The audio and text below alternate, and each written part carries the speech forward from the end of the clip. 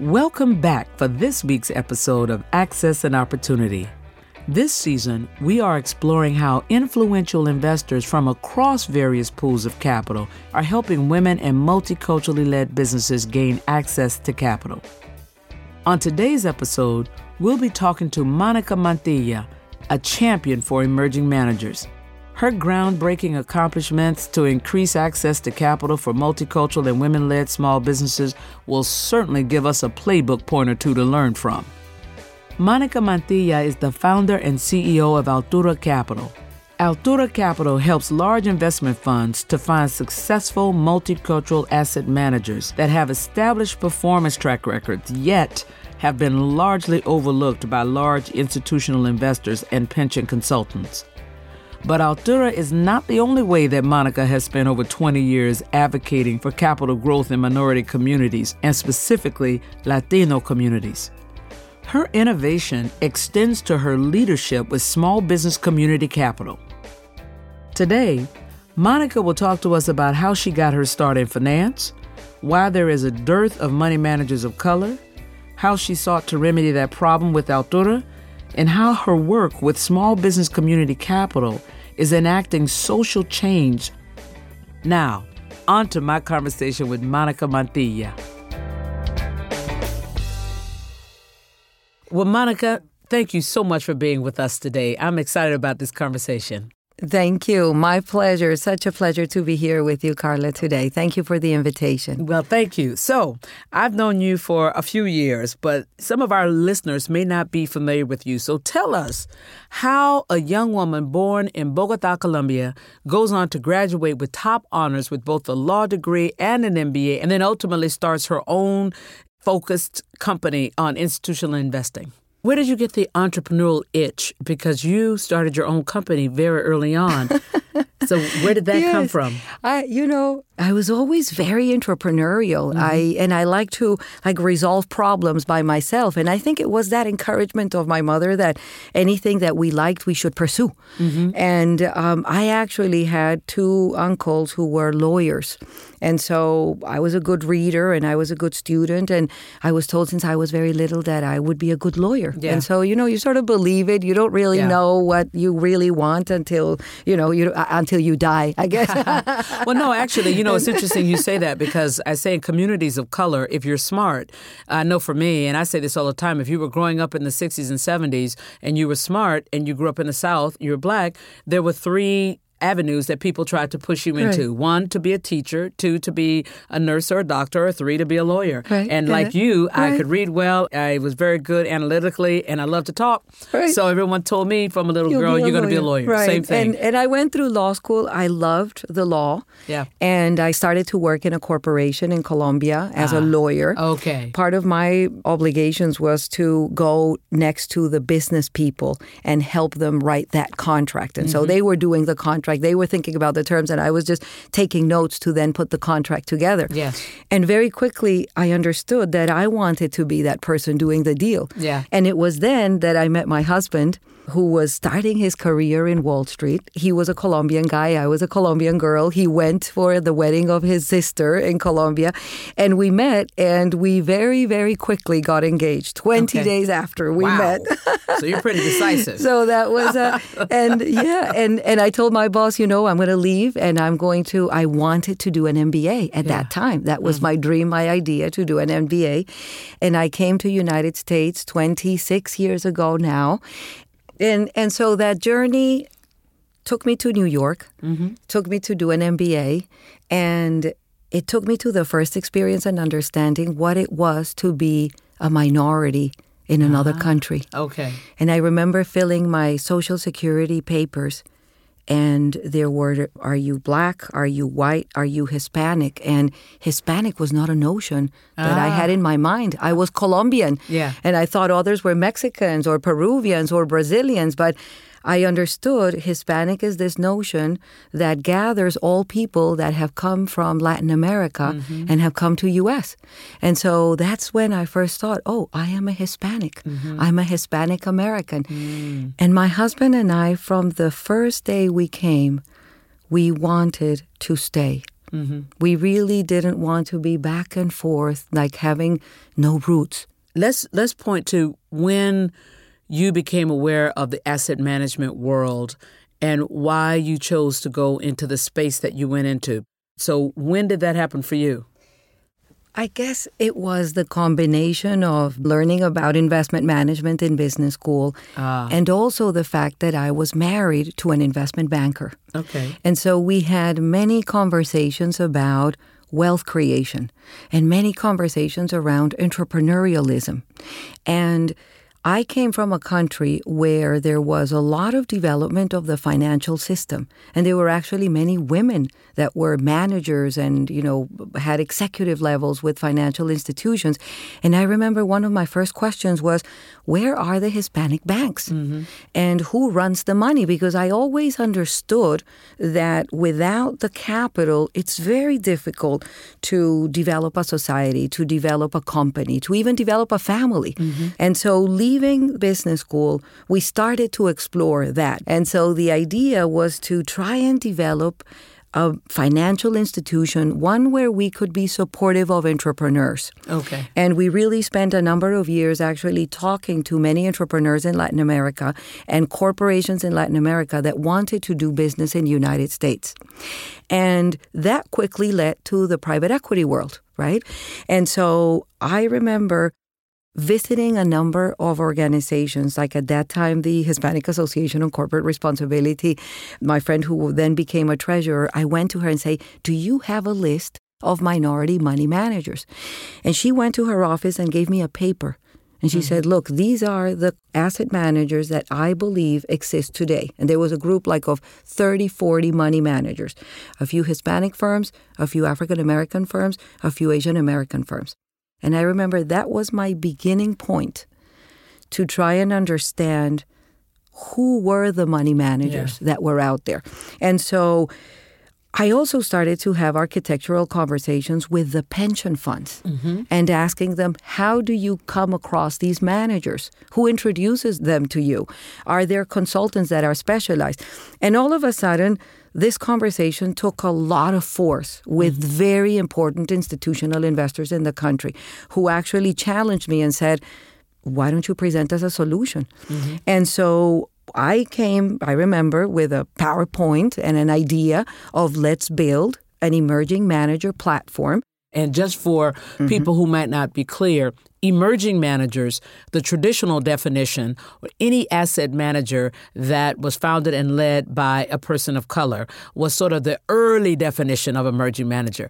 By the time you and I met, there was a market definition of emerging manager of any asset manager that had $2 billion or less under management if you were a long only, i.e. an equity or fixed income strategy, or if you were a hedge fund strategy, if you had $1 billion or less capital under management, then you were considered to be emerging. Right. Or if you were a private equity first or second time fund. That's exactly right. Okay.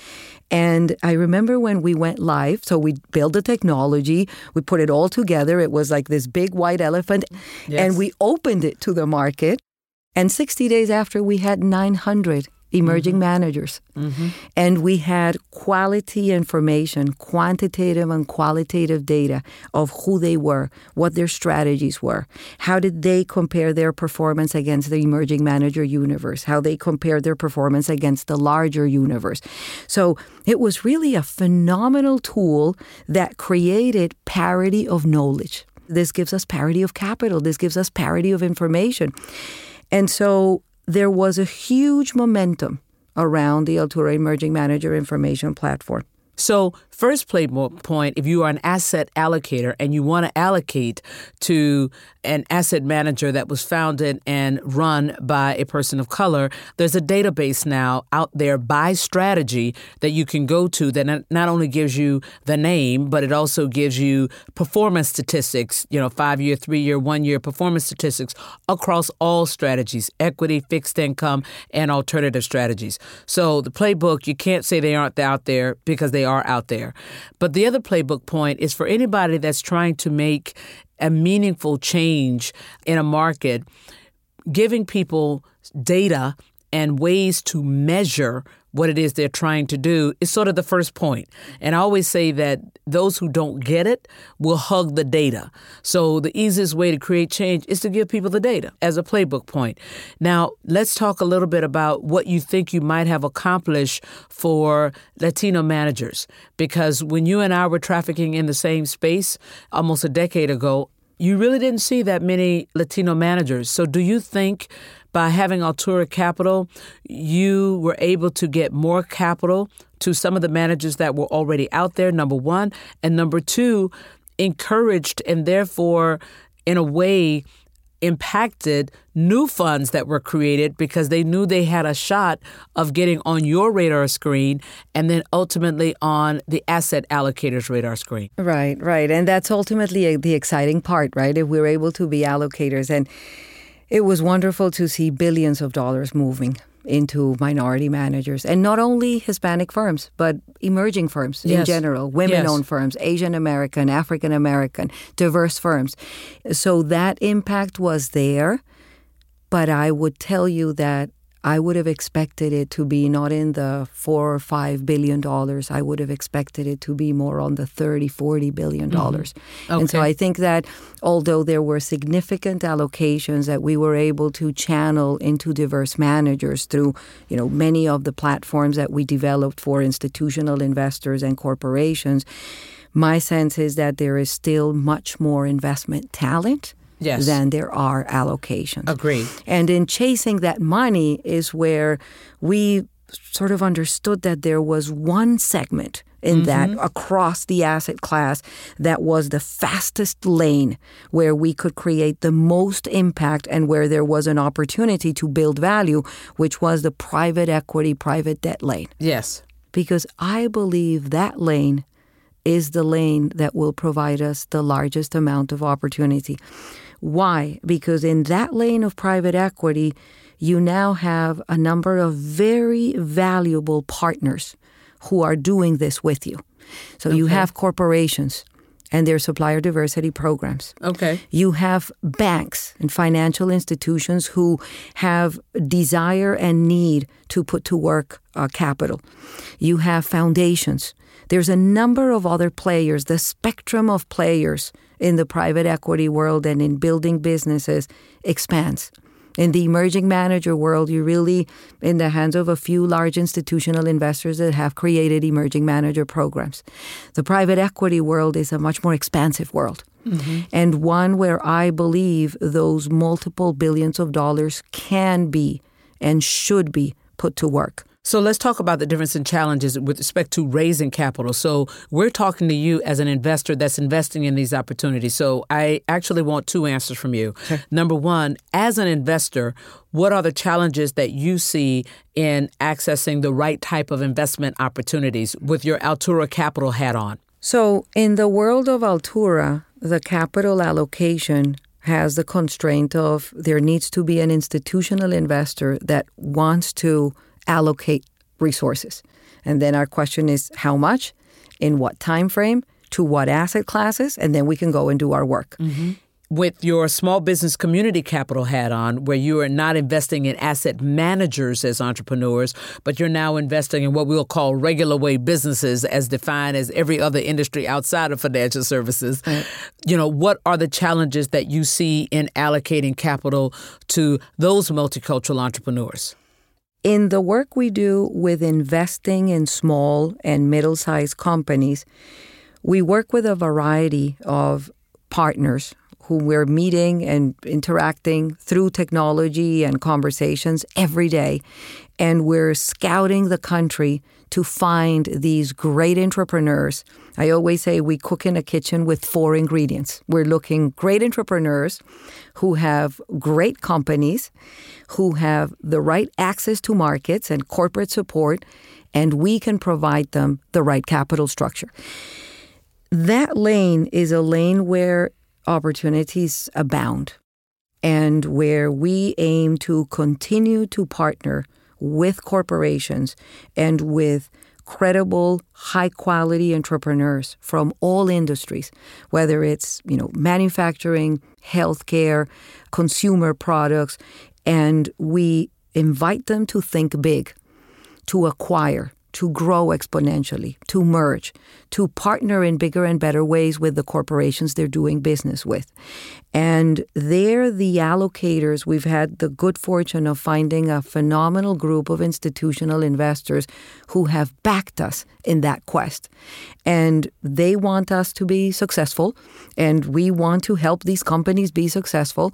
And it's an engine of social transformation and entrepreneurial transformation. That's why we love to say that we're trying to change societies through entrepreneurial success.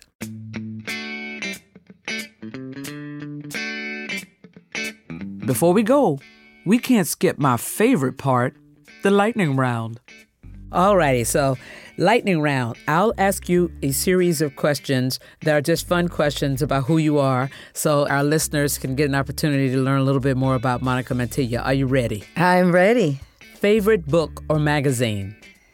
I love The 7 Habits of Highly Effective People, Steve Covey. Okay. Mm-hmm. City or the countryside? Countryside. Business or law? Business. Coffee or tea? Coffee. Email or phone call? Phone call. If you had a talk show, who would you want to be your first guest? Probably Pope Francis. Okay. And what's one word that you'd like to use to describe your legacy? Well, if I can use a sentence, I would say building financial capacity in underserved communities. Well, Monica Mantilla, thank you very much. Muchas gracias. Thank you. Thank you all for listening to this episode of Season 3 of Access and Opportunity. I'm your host, Carla Harris. Next week, we sit down with Joanne Price, the co-founder and managing partner of Fairview Capital, an institutional investment firm that has pioneered innovative ways to increase the amount of capital available to underrepresented groups. See you then.